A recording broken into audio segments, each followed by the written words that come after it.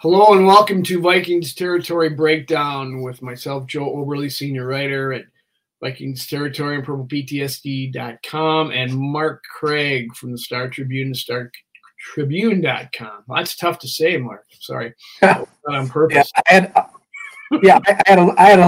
tripped over that with my first question to the head coach. Yeah, he's got you marked now, huh? He's got you figured out. Well, welcome to Minnesota. We're in Minnesota where it's snowing snow like crazy and raining down coaches and new staff members. So we're going to talk about it. Kevin O'Connell was introduced as the new coach and had his introductory presser last week.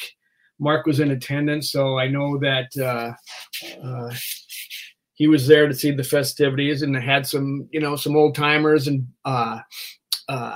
John Randall and Scott Studwell, and I can't remember who the other guy was. Randall McDaniel. It was Randall McDaniel, yeah.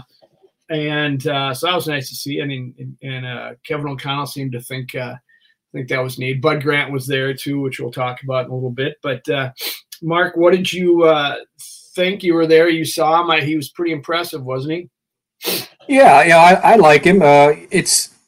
It's the completion of the full circle anti-Zimmer movement. It was, him or saying all the things that you always hear said whenever a new coach comes in. It's the culture. The word culture must have been said 100 times. The difference in this one was, and this completes the full anti-Zimmer movement, is a lot of talking about shared ownership with the players. As far as that's the new talking point. That's the McVay tree. That's the the Super Bowl had two guys in their 30s, and that's what Eric Kendricks and Brian O'Neill and guys were asking for. That's Aaron Rodgers last offseason wanted more involvement. That's kind of what we're talking about now in today's NFL. So he said all the right things. He got all the talking points in without making it seem that way. The fans are the greatest. The stadium's the greatest. The alumni is the greatest. The Vikings Territory reporters are the greatest. Podcast. Yeah, they said Joe Oberle's got to be the greatest. So that's what I knew. He was full of what. But no, everything was touched on.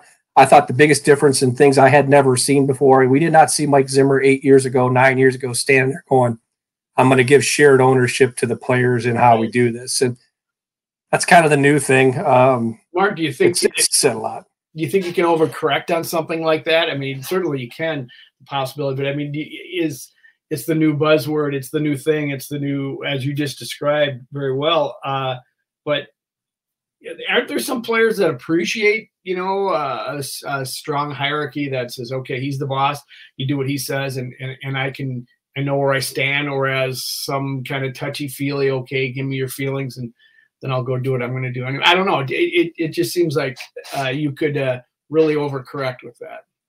Well, yeah, I'm not saying it's lip service, because I think there is going to be more of especially at the quarterback position, when you have a former quarterback that played the position, didn't play a lot in the NFL, but he's familiar with the position. He's younger. He's an offensive guy.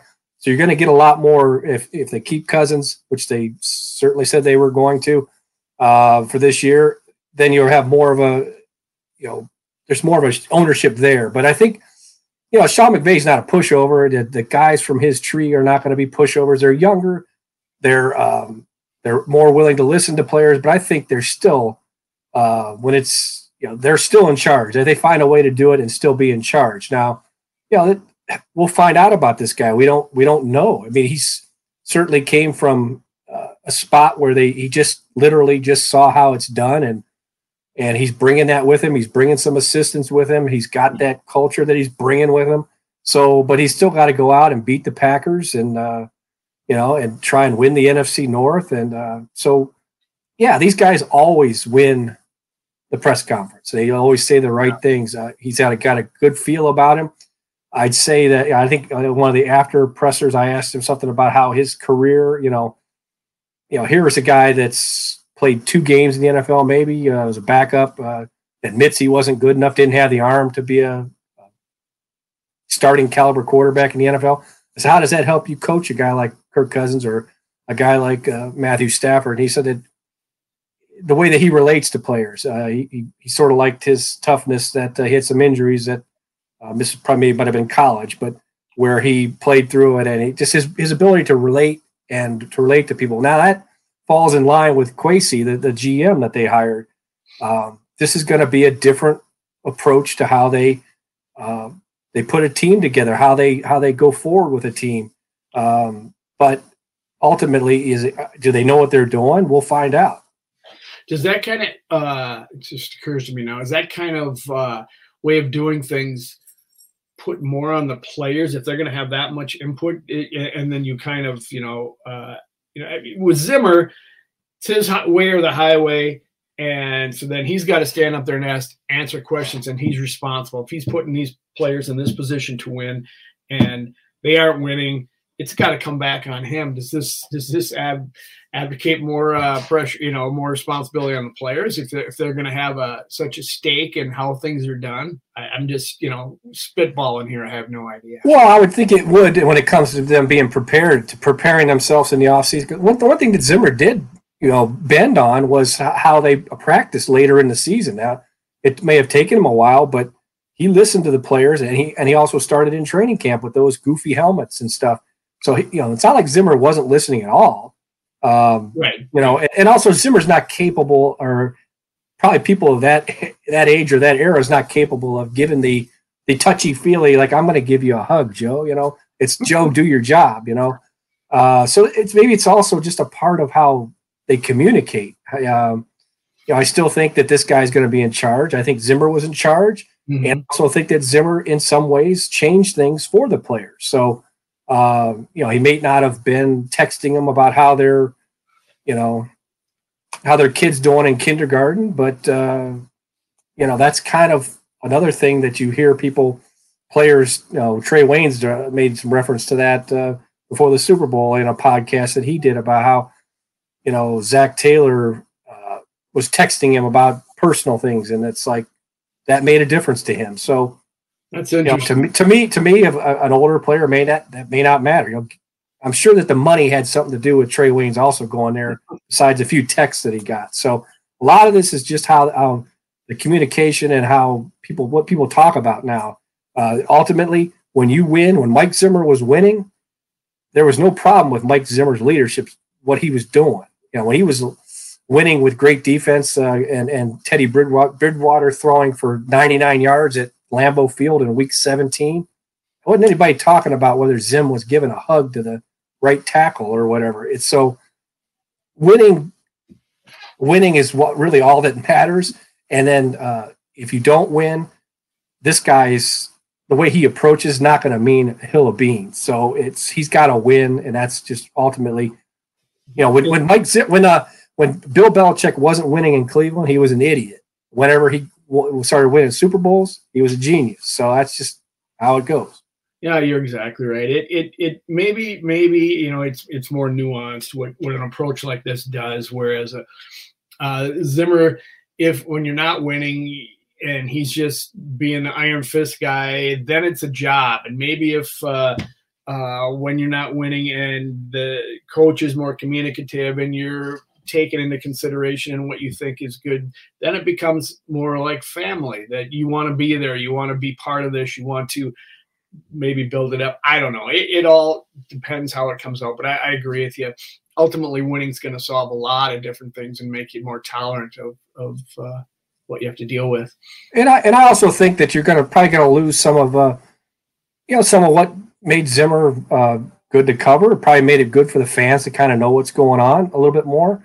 Was he might give an honest opinion of a guy, especially a younger guy, a rookie. Hey, Mike, what do you think of this guy?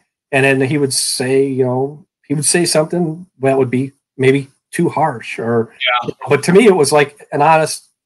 I'm not saying he was always honest, especially with injuries. He was not honest all the time, but I'm saying like sometimes he might give an honest evaluation, and then he gets beat up for throwing guys under the bus, or he never takes ownership.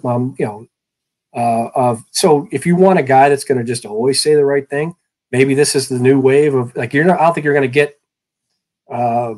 Like sometimes Zimmer would say something honest about Cousins, or do you want to see Kellen Mond or whatever, and it got he's too harsh.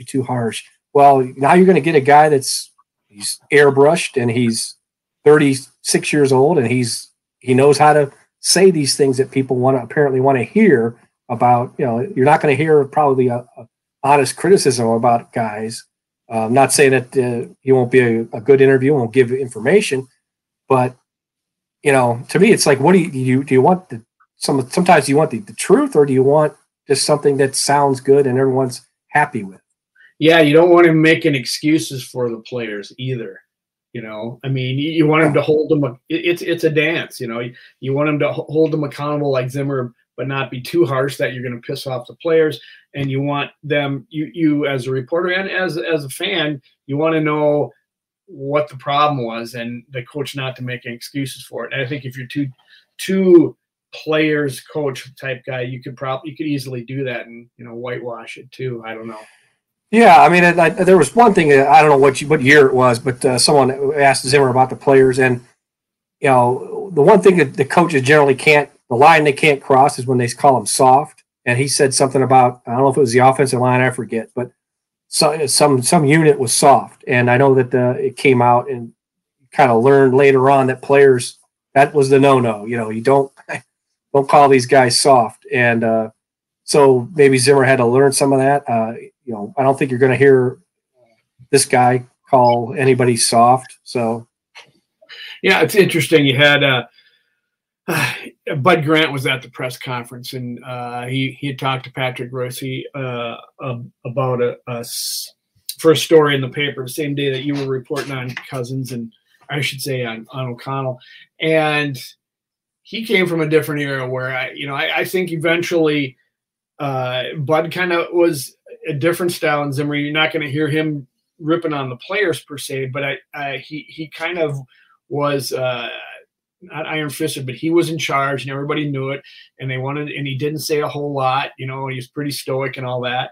But for him, the greatest attribute of a player was their durability. He said it back then before you were ever in town, and he maintains it to this day. In fact, he said to Patrick Rossi in the paper, in his column, he was saying that you had asked a question in the press conference about comparing coaching Stafford to Cousins, and Bud didn't think it was a good question for whatever reason. He says because he's ready to roll with Kirk Cousins. Why? Because he's durable. He's always there, And I, agreed with that back then, but I don't know that I agree with it now. I think sorry, I mean, this is heresy, not agreeing with Bud Grant, but it's a great quality. You got to know what you're rolling with every week. But if he's not getting the job done, you want to find someone who's durable and is even better. Well, I mean I wouldn't say disagree with the question, because my question was not to compare them and say it with the indication that the Cousins was bad and Stafford was good. Mine was a legitimate, give me some information on what it was like to coach one, what it was like to coach the other, because you had 1 year for each. And what are the similarities and what are the differences? And the similarities were immediately it went to arm, the ability to pass the ball. That's got to be the number one physical trait, is pass the ball. They have that in common. And that's the common thing with Cousins is he's got that arm. He can make all the throws. He's got the accuracy. So that was the similarities. And he mentioned that's the similarities. Now, he didn't come out and say, now the differences are one guy, blah, blah, blah, blah. He just went immediately to, Matthew Stafford is one of the greatest players I've coached or something like that. Yeah. And he went into the ability to, I don't know the exact wording, but it was the ability to think through the progressions or think through, make change, operate the line of scrimmage. It was all these intangibles about what a quarterback needs. He said Matthew Stafford has that. And then he said, I think Kirk has the ability to do that. So that I thought was a fantastic answer, because he gave the similarities and then he gave the differences without really saying it that way, but immediately gave all this background, these intangibles that a quarterback needs that Matthew Stafford has, and said Kirk can do that. So, and this is the guy that's got to bring, if they keep him, that's the guy they have to bring it out. Now, Bud was, I think Bud jumped. I don't know what Patrick asked him, but I think Bud jumped right to the. I don't think that Cousins has to reach the level of Stafford. I could roll with him right now because he's durable. Right. Well, Matthew Stafford's durable too. Matthew Stafford. Yes, he is. Got the crap knocked out of him in Detroit and had a stretch of 8 years where he never missed a game. Didn't miss a game this year. So Matthew Stafford's durable as well. Now I understand that, and that is Kirk's, that is his strongest suit is that, he's never, missed a game because of injury. So that is a fantastic thing to have, but you might want to, especially for that kind of money, you might want that other thing that he can do, but he doesn't do consistently enough. Playing in this quarterback in this day and age, it's probably, they do so much to protect the quarterbacks, and more quarterbacks are playing a lot. Brady hasn't missed that much. He wrecked a knee one time. Rodgers hasn't missed that much. He got his shoulder blown up by Anthony Barr, but generally out there. So it is a good quality to have, certainly from a game planning standpoint for the coach. I think you need a little bit more than that too. Yeah, you're right. That is a fantastic answer, and it's kind of saying that O'Connell has seen some film on Cousins and knows that he might not be as good on the front line. The whole thing about he has done very well, at least in the Zimmer, era, not throwing interceptions because he was maybe told not to do that so much, and Stafford came in through the playoffs throwing interceptions left and right, but he also made some amazing plays because he's reading the defense at the line very well. So and that was kind of my jumping off point was, okay, I'm going to ask him about these two guys, okay, and everybody we are so like fantasy football number related. Yeah. People will rattle off interceptions and if they're low, it's the greatest ever. If it's too high, it's the worst ever. Well, Matthew Stafford through 17 interceptions, he led the league in interceptions. Okay. Yep. So my point was, okay, let's have him talk about this guy with the 17 interceptions, and then this guy who threw 5 interceptions and had over 4,000 yards, had typical the Kirk numbers, But one guy went 7-9, the other guy won the Super Bowl. And if you throw in the postseason interceptions, Stafford had 20 interceptions. So my thing is, and it's a lot of time, we show our age whenever we talk about winning as opposed to stats. My thing was there's, everybody that just hammers on the stats and talks about that, here's a guy that's coached them both. One he's talking about has this intangible knack of taking big plays when they're there. And the other guy maybe a little too careful. And this also goes back to, I drudged up a quote from Jay Gruden in 2017 when O'Connell was the quarterback's coach to Kirk, and there was a back and forth. It was a lot like what Zimmer and Cousins went through last year. It was like, remember Zimmer was kind of like, I basically talked to him and take your chances, take your shots. And then Cousins, I got an interview with Cousins right after that. And I said, Kirk, do you feel like your big brain, jokingly, does your big brain get in the way sometimes of your talented arm? And he's like, well, maybe coaches do sometimes. Yeah. And, it's like, and then he rattled off, hey, if they say, go for it, I'll go for it. But they say, take a 7-step drop. And he had this big, long answer, 7-step drop with a double hitch. And if they're playing quarters, check down. If they do this, blah, blah, blah. Because if I got that in my head, then I'm going to play that way. Now, the meeting was, hey, Zimmer's taking a little too much credit for my because there was a stretch where, remember the Cowboys game where Kirk wasn't taking it. It was like, God, throw the ball down the field, and he was doing none of that. And then there was a stretch where all of a sudden it just opened up, right. And Kirk was throwing the ball down the field, and Jefferson was having big games, and that's when it was this back and forth between Zimmer's now meeting with him, and he's telling him to play the position right, and Cousins didn't like that. So you go back to like 2017, and there was the same kind of thing going on between Jay Gruden and Cousins. And Cousins made a comment about if I played the way Jay Gruden wants me to play, I'll throw 20 interceptions. And then Jay Gruden came back and said, yeah, but if he plays that way, he'll throw 60 touchdowns. So that's I guess the balance maybe. If Kirk has this ability that he's going into ninth year as a starter, whatever. We're still talking about potential. Yeah. But this is the chance. He's got his offensive coach. He's got a young guy. He's got a guy that's going to definitely give him a co-ownership of like, hey, how do we want to attack? So now, Kirk has got this is it. I mean, this is his chance to be that guy. Because he shows flashes of it. I mean, he had games where he was fantastic in the last drive. He had 4 game-winning drives, I believe, this year. So he can do it, but it disappears on him. So this is the guy that, hey, you made your anti-Zimmer hire. Zimmer and the quarterback didn't see eye to eye, and Zimmer probably didn't want the guy here, and all this, that, and the other thing. Now you got this marriage that you wanted. You're bragging about it. Now it's got to produce. It can't be great numbers and 8 and 9. It's time for it to be great numbers or really good numbers and be 12 and 5 or whatever. With all due respect to Zimmer and Gruden, and go out there and take some chances type mentality. That's all. We said it earlier. Winning covers a lot of warts. Well, that's the same case here. If you're throwing all these interceptions in games, it ain't so good. I mean, Stafford threw a lot of picks, and a lot of times that hurt them. They got to the postseason for sure. They'd won enough games early to get there, and he did a little bit better job. But Zimmer, you can't trot out the defense you've had the past 2 years and tell your quarterback to go out there and I don't care how many interceptions you throw it downfield. That's not going to work. But that's beside the point.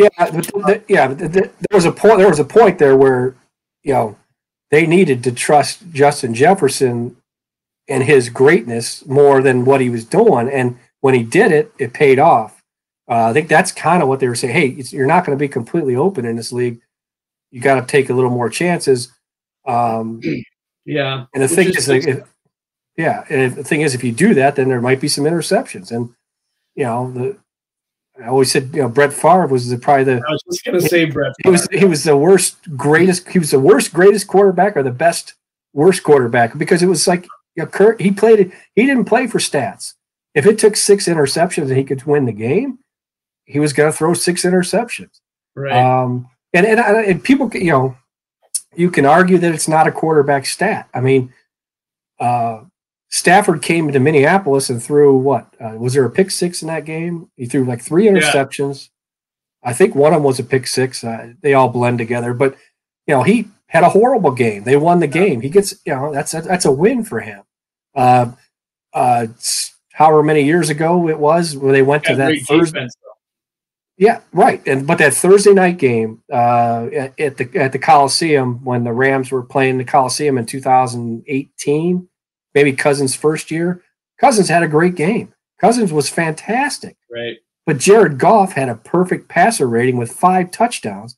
He had 5 touchdowns and maybe 4 incompletions and a perfect passer rating. The defense was the worst maybe other than that New Orleans game on Christmas 2 years ago, was the worst we've seen ever. And but that was a loss for Kirk. So, and a prime time loss on top of that. So there's just lacks context on some of this stuff anymore, where you say Kirk Cousins is 7-42 on prime time, or so-and-so is this, that. And it's like, there's just not enough of like eyeball.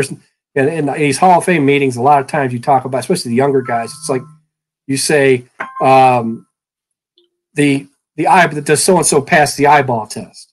And the eyeball test comes without stats, and it comes without different things like that. So, a lot of times Kirk, has great games, and it's not his fault that they lost. You brought up Brett Favre, and I was going to, because it was all of a sudden made me think of it, and he's the ultimate for that guy. It's that gunslinger mentality.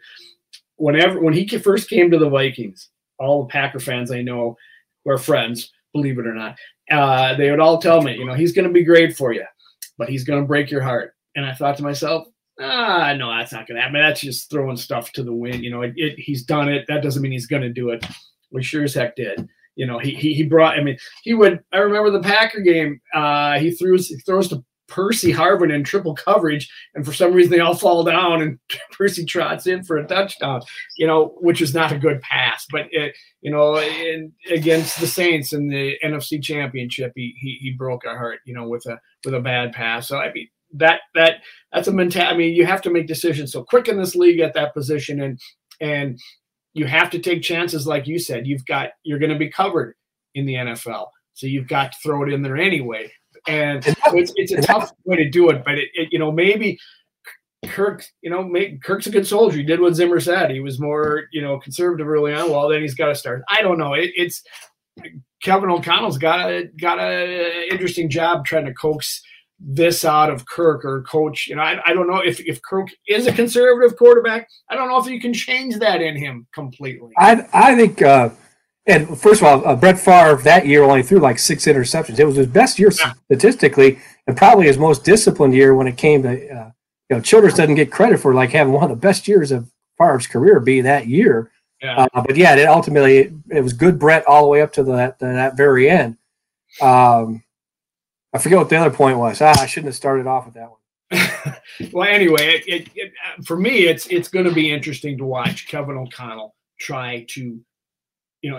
Because he clearly knows the answer to your question. It was a great question, a great answer. That there's something a little bit different there, and if he's going to be able to coax that out of a conservative guy who's by his nature is kind of. We'll see. I don't know. My senior moment came back, Joe. I was going to say that what you said. I don't know if Kirk is conservative or whatever. I see Kirk. My read on Kirk. From how he plays, how he talks, how he interacts with people. He's what I don't know if it was maybe it was Childress. You call someone a pleaser.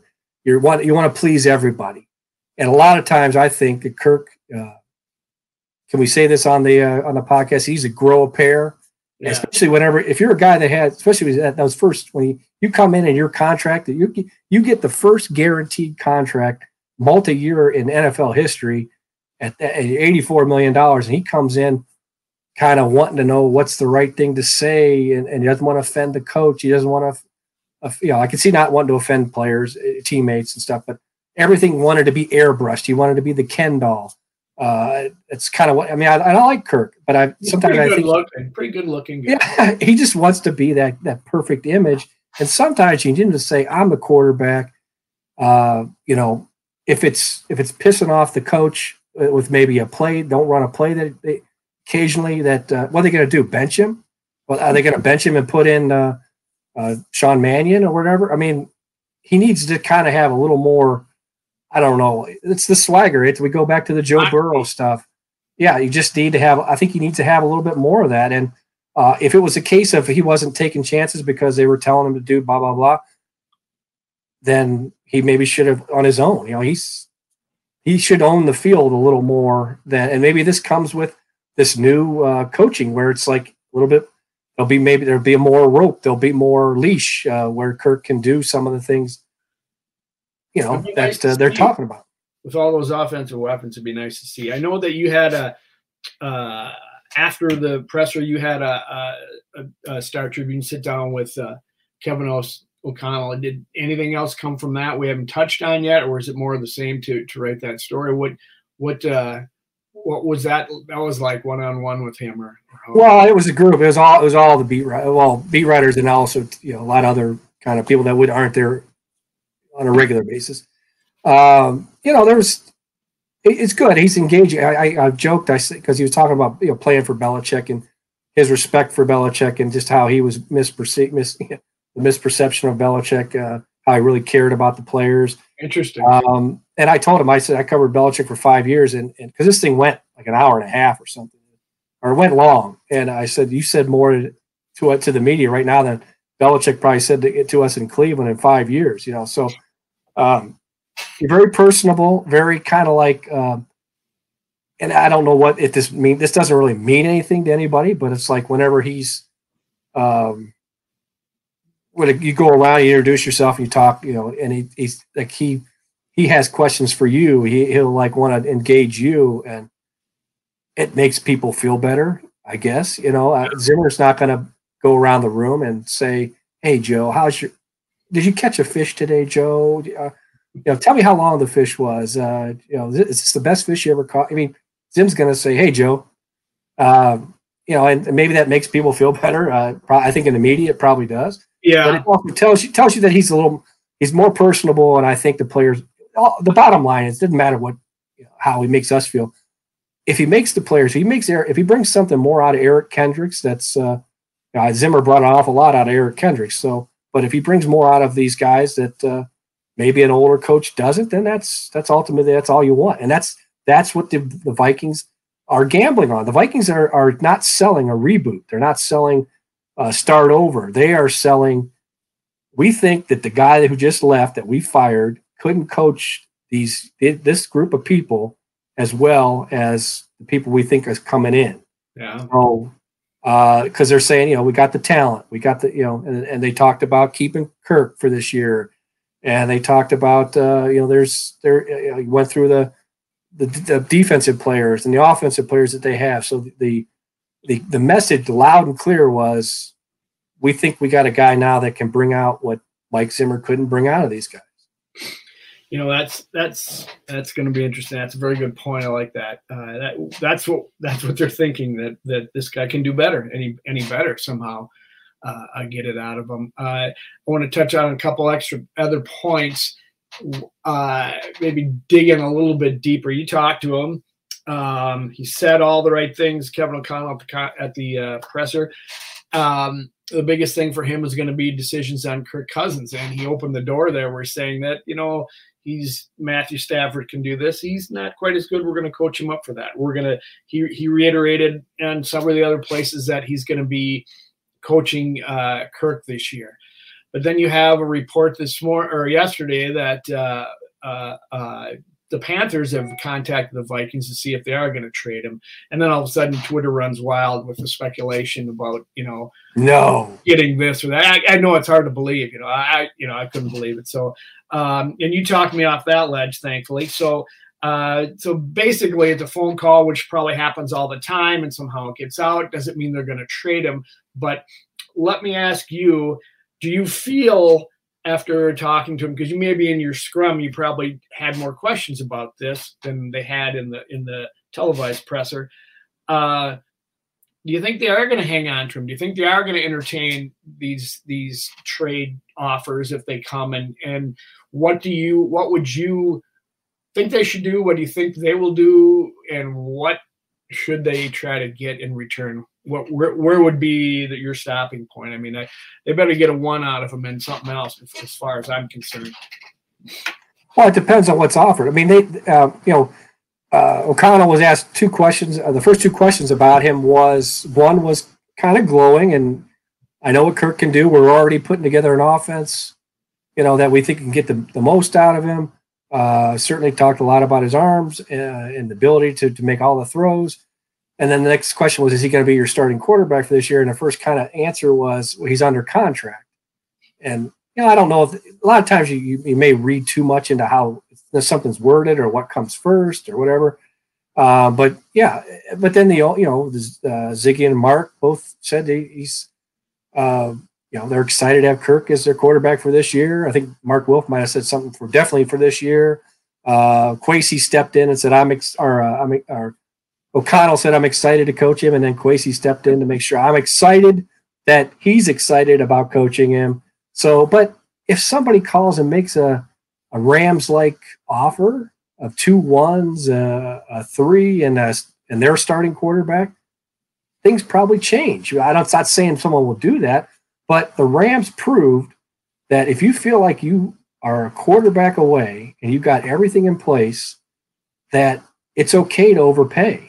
And, this league follows. They follow the leader. And there's teams out there without a quarterback. And if they feel like they have, you better make sure that you feel like you're close to being the team that can win the Super Bowl. Because to mortgage your future on one of 5 missing pieces is the wrong thing to do. If you think it's one missing piece, Minnesota, Mark. Yeah. See, you could end up, if you think you're a running back away and you give Jimmy Johnson the team of the 80s or team of the 90s, and you get Herschel, Herschel was a good player, but it was not the missing piece. And So, yeah, but I mean, there's going to be calls. I mean, they're going to field offers. You don't. It's not news that a quarterback starved team is calling to see if Kirk Cousins can be their quarterback, because as much as we like talk down to Kirk sometimes and we talk up to Kirk, there's a reason he's 59-2 in his career, because it's like you spend half your time saying Kirk is up here and everybody agrees with you or disagrees with you, and then you say, well, he's down here, and the same people are now they're disagreeing with you and agreeing with you. So, but the bottom line is he's a good quarterback that can help teams. He can help the Vikings. Without him, they don't win 8 games last year. And that's the whole point right there. Is this is not the same Herschel Walker decision. That's a running back. I mean, this is the thing that the Rams did. If you were to entertain this trade, is to switch out your quarterback and somehow get a better one out there. I don't know how they did that, but they did. And for me, it's a difference of, okay, if we keep Kirk, we're trying to win this year. If we don't, we're gonna go rebuild, because the Vikings are also a defense away from doing anything in the playoffs. So they have to rebuild defense. The Rams had that defense in place when they brought in Stafford. It's a huge difference. So, I mean, to me, if they trade him, I mean, they're going against what the Wolves said at their introductory press conference for Kwesi, and that they want to win now. Go ahead. One thing that I'm not a cap guy. I'm not a good even media cap guy, but my thing would be 2 choices: either you trade him, or you somehow you make that $45 million work. You don't tie yourself to him longer term. Get it out. Take your shot this year if you think that, and then if he does well, then they got a great cap guy. So it seems like that can be done, especially when you have a first year program. That if you feel like your offense can be really, really good, or can be much better than what you had, and your defense can be, if you can piece it together and to be a winning and take your shot. Because otherwise, I think you need, Kellen Mond's not ready. Sean Mannion isn't ready. Do you go out and you get a short-term quarterback, and then that's not a recipe for success. So to me, the offense could be really good. It could go beyond what they had last year or the 2 years ago when it was really good. The defense, can you piece it together? But to me, I would be listening to all offers, especially if you're starting out, you're building a program. But they're not selling and building a program. But to me, if you're in your first year and you're not going to get fired after this year, and someone offers you a 1, be hard not to take it. Yeah, you make a good point there. They're not selling it because that's the reason. No matter what they're doing behind the scenes, they're going to tell us right out front that they're not. They're going to go with Kirk and they're going to win now and blah blah blah. So they keep their season ticket holders. My father-in-law has 4 tickets, and that he's always parceled out to his kids and his grandkids. And he just said, I'm not going to do it this year. He says, we were talking about it because they're not going to be any good next year. So we don't know. Yeah, you don't know. No. It depends on what they do. They can keep the status quo with Kirk in a league that was pretty evenly balanced this year. A lot of people had a chance up until week 17, and you don't always see that. Or you can say, okay, let's get rid of Kirk and rebuild that defense, and then draft a decent quarterback, and people like Justin Jefferson is going to have to suck it up until for a couple of years, and Dalvin Cook and the offense. And it's such a huge decision for this organization right now, and it shows you where they're going to go, what they decided to do with Kirk. The other thing that people have talked about is Danielle Hunter, wanting to trade him and willing to entertain offers. And now this is all Twitter, so I'm not saying I haven't seen any smoke behind or steam behind that, but it's people speculating what they could do and what they should do with Danielle Hunter. I personally don't want to get rid of him, but Bud Grant would kick him down the road right now because he's not. Right, and Bud Grant never had to pay someone $18 million on day 3 of the or whatever it is of the new league year. So yeah, to me, it's as great as he is and great as he could be. He's played 6 games in 2 years. He went from being the Iron Man to being a guy that you're afraid to give a lot of money to because what's next? You know, what's your sense of watching the league all these years about his body? Is this just going to be the trickle down effect, and you should get rid of him now before his value deteriorates, or are these 2 anomalous injuries and he's still the same? You know, they called him a raw freak back when they drafted him, and he was. They really made him into the player that he was. Yeah, but those are the kind of things. It's hard. I mean, in the media, we all know everything, Joe. Right? That's why I'm asking you. I'm about to say it's like we like to say we know everything about everything. It's right. Nothing that gets past us, but we don't have access to the medical records. We don't have access to them examining him. Especially in a Zimmer regime, you don't have. Yeah, but if you feel like that he is going to come back, because one was a neck injury. Now, if it was a second neck injury, then I wouldn't give him anything. But the second one was a pec injury. So to me, it's like, okay, what are they trying to determine? Is it will he be okay? But we'll find out. Yeah, it's another huge question, and I think Kevin O'Connell, coming from a team that where he watched Aaron Donald for the past few years, would want to roll the dice and keep Daniil around, who's certainly in that tier. Maybe not as great as Donald, but he's in that tier before he got these injuries of that kind of production on the defensive line. And I have a hard time kicking that away, especially if you want to. Certainly if you want to win this year. But so I'd like to see him. But what can I say? Why don't we, on that note, take a quick break, come back and talk a couple more things, and move on to some other issues and keep it rolling on the Vikings territory breakdown. Well, that was a nice. That was me trying to ask a question to O'Connell, right? To room, like Foster Brooks. I'm gonna just do a real quick intro on the news part of the defense, and then I'll let you if you can comment on any at all. And I don't have a whole lot of questions, and then I'm gonna move on to we won't spend that long. I'll say this segment filler stuff for next time, and we can then do. I got to ask you about frickin' Phil Mickelson, and then we'll go from there. What did he do?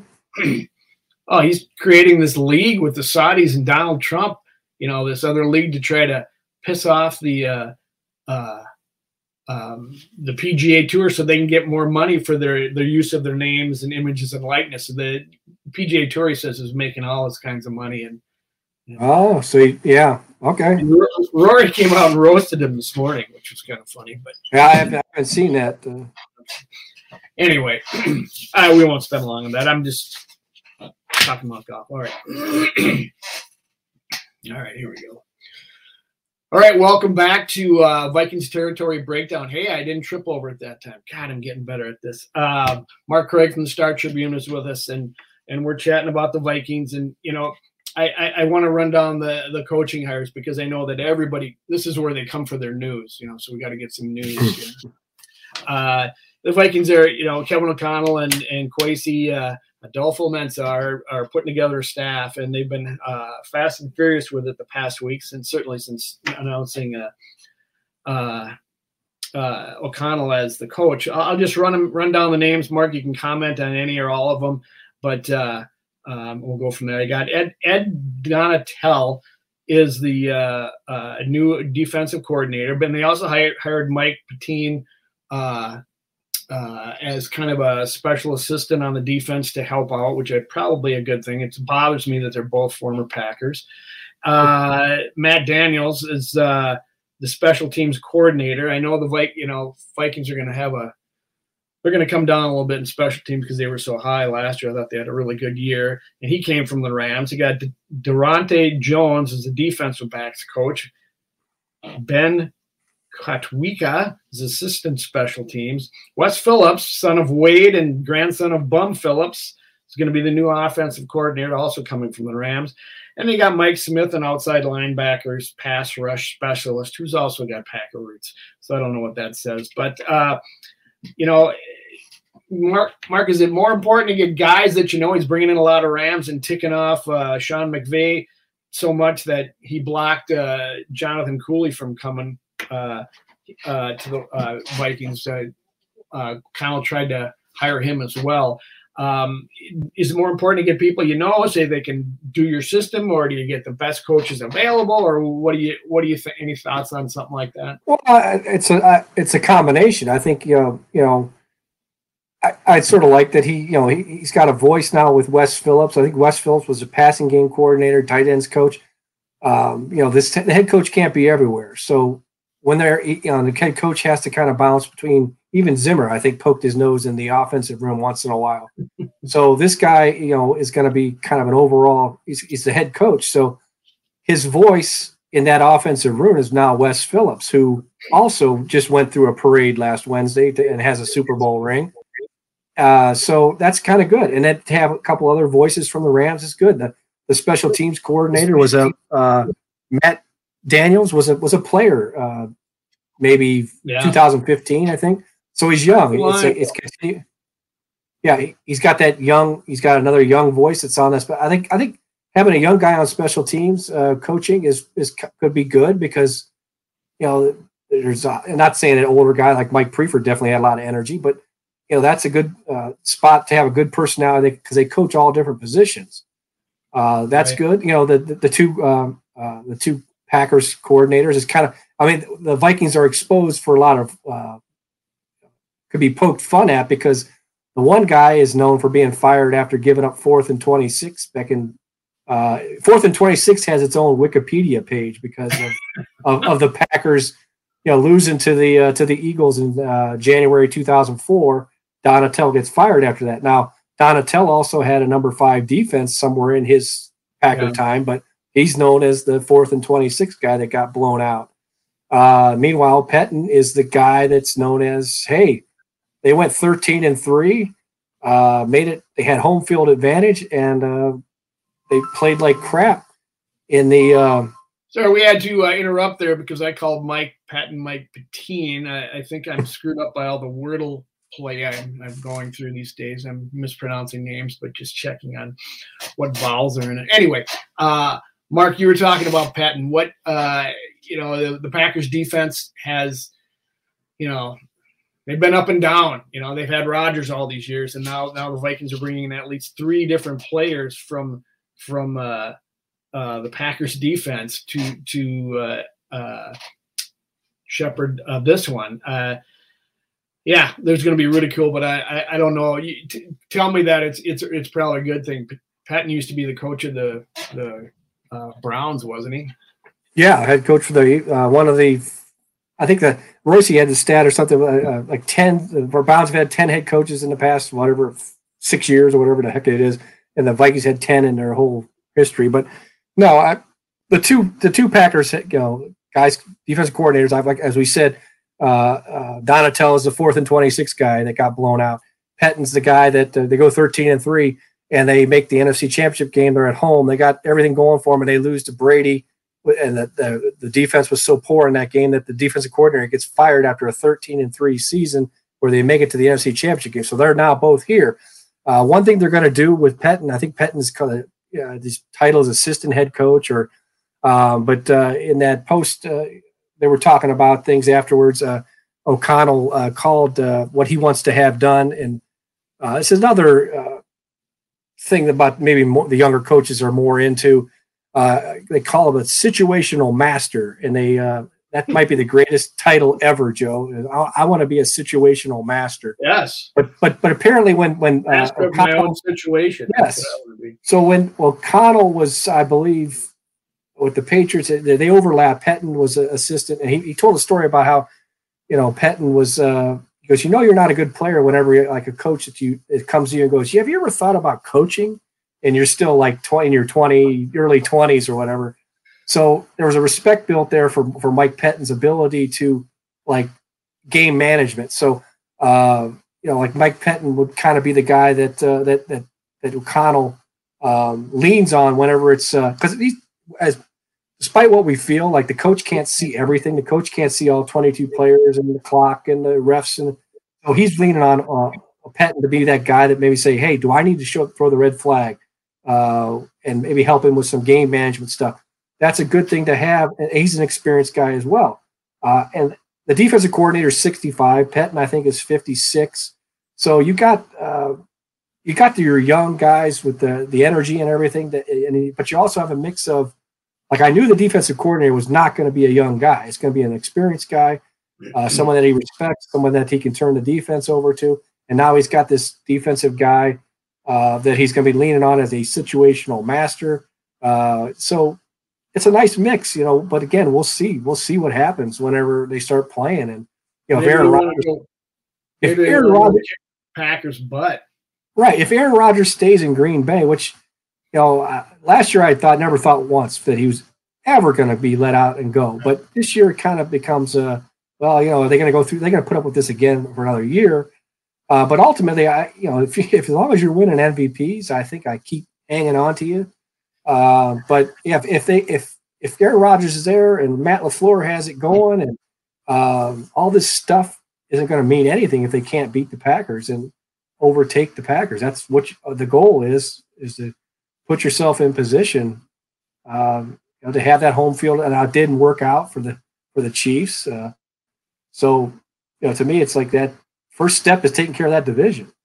That didn't occur to me until just now that if three coaches that have some ignominy with the Packers and maybe got let go before they should have with them, might be a little revenge motivated when it comes to that. So the rivalry maybe takes on a new level. I get tired of all the Ryan Longwell and Darren Sharper and Brett Favre and blah blah blah all coming to the Vikings from the Packers. You can't win without a former Packer players. Well, maybe this would be really nice. I would have absolutely no problem. I'll welcome with them open arms. I want to ask you real quick about the combine because it's coming up. I read a report somewhere that some players are talking about avoiding the combine or not going because of masking restrictions. I don't know if that was more Twitter BS or not, but do you go to the combine? You usually don't, do you? I have not gone to the combine since it was helpful for media to be at the combine. Okay. I mean, you still get all the podium. Of course, I haven't been there in over 10 years, but when I went there, it was kind of a little bit more low key. It wasn't just about. It was at the Hoosier Dome or RCA Dome, whatever they called it, and it was like everybody that GMs and coaches and the who's of the NFL were at a podium with a reasonable amount of media, and they'd come off the podium. And there'd be a lot of time for, it wasn't just a swarm of not only reporters and people that were getting in there as reporters, and also like fans wanting autographs. And so that's my own personal, like that's what you obviously prefer, is where you get access and you can get, guys talking that are not just on a podium saying all the things that you need to say on a podium. So but it's still a good place for people to go. It's obviously it's the start of here we go again, and the NFL never slowing down. And ever hear any say that goofball questions? You aren't in there with the interviews when they're interviewing the players, but some of that stuff seems probably pretty bizarre. I just remember hearing this from the Super Bowl when I used to covered one way back when. If you were a tree, what kind of tree would you be? But they don't ask that kind of bull. Is that the Barbara Walters question, or it was some. I thought it was that Brown. What was her name? She was Downtown Julie Brown. She might ask that question. I can't remember. I think she stole it from Barbara Walters. No, I was. I don't think I was there. Manti Te'o. I don't know what year he came out, so I don't think I was there. That might have been one of the first years or maybe I was there for him. Yeah, because I remember writing a big story about him.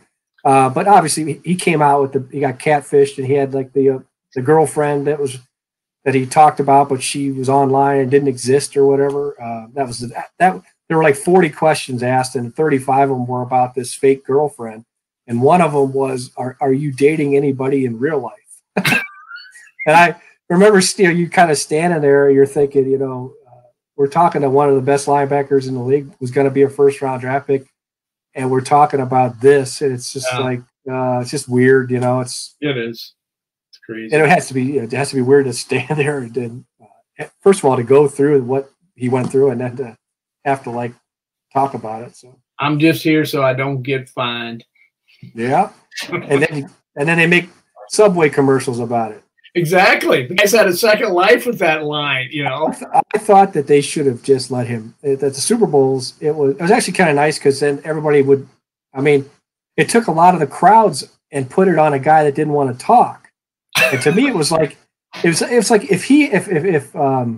Marshawn had just gone in and sat down and given boring answers, nobody would have paid attention. I mean, they would have obviously talked to him because he was a star player, but they would have like spent a couple minutes and then just took off. Everybody's got to get that film of him saying that.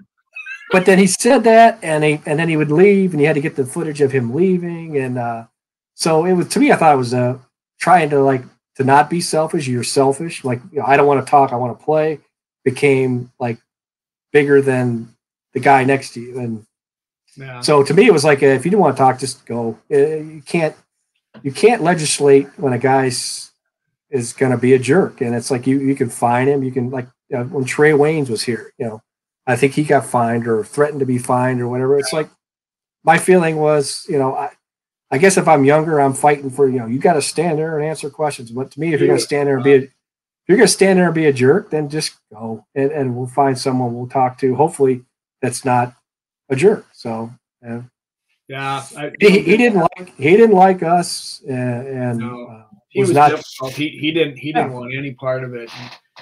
And then there was Zendejo. I have my own story with him. Someday we'll have, in the off season here, maybe we'll talk about some of the greatest question and answer parts we've been part of. But Andrew Zendejo, he was a prince in the locker room. Well, I'm getting phone calls. You're getting phone calls. Better get out of here. I got two quick questions. I haven't mentioned Mankato beer yet, so I got to. There you go. Yeah, and 35. Gotta go out there and get some. Go out there and get some right away. Yeah, you'll love it. Cross-check Pilsner. Anyway, my golf question of the week is Phil Collins. Has Phil Mickelson lost his mind? He's getting into bed with the Saudis and Donald Trump and forming a new league to try to make the PGA Tour mad and get some leverage against them, because he feels that they are getting all this money from their names and images and likenesses, and so that the players should be cashing in on that. Now, I think he's got a point in that regard, maybe, because it's millions and billions. But and if he's looking out for his brethren, fine. But don't get in bed with Donald Trump, please. This is the guy I followed forever, and he's getting torched by some of his fellow players for taking the stand. Just wonder if you knew about it and what you thought. I did not know about it till you told me, but I'm surprised that you're surprised that Phil Mickelson's chasing a buck. I'm not. How much did he get for beating Tiger in 18 holes of golf? What was that? The match or whatever it was? That was part of his problem. He said at some point they had to pay something to get in that. Yeah. Which I think, are you kidding me? But anyway. I don't begrudge him making money off his image if that's what they want to do, and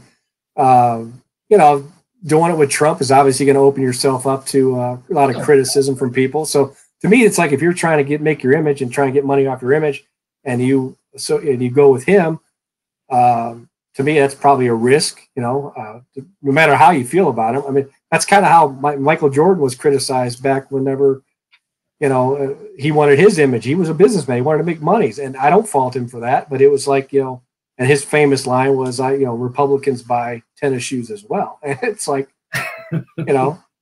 if you're looking to these guys to be your idols or your spokesman for your political views, then you're looking in the wrong place, I would think. So to To me, it's like, yeah, he associates with Trump, but do we have to like boycott or blot out everything if someone doesn't do exactly what we want them to do? Or well, I be think with, you know.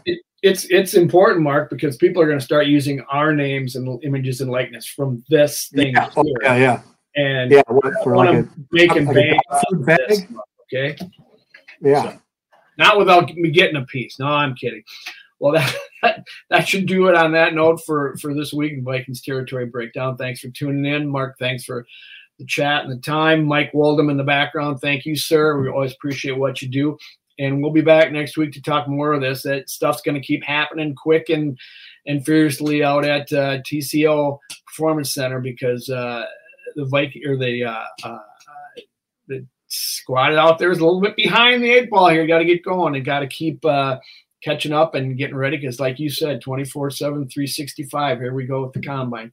We'll be back next week to break down more of that. Thanks, everybody. And Joe Skoll.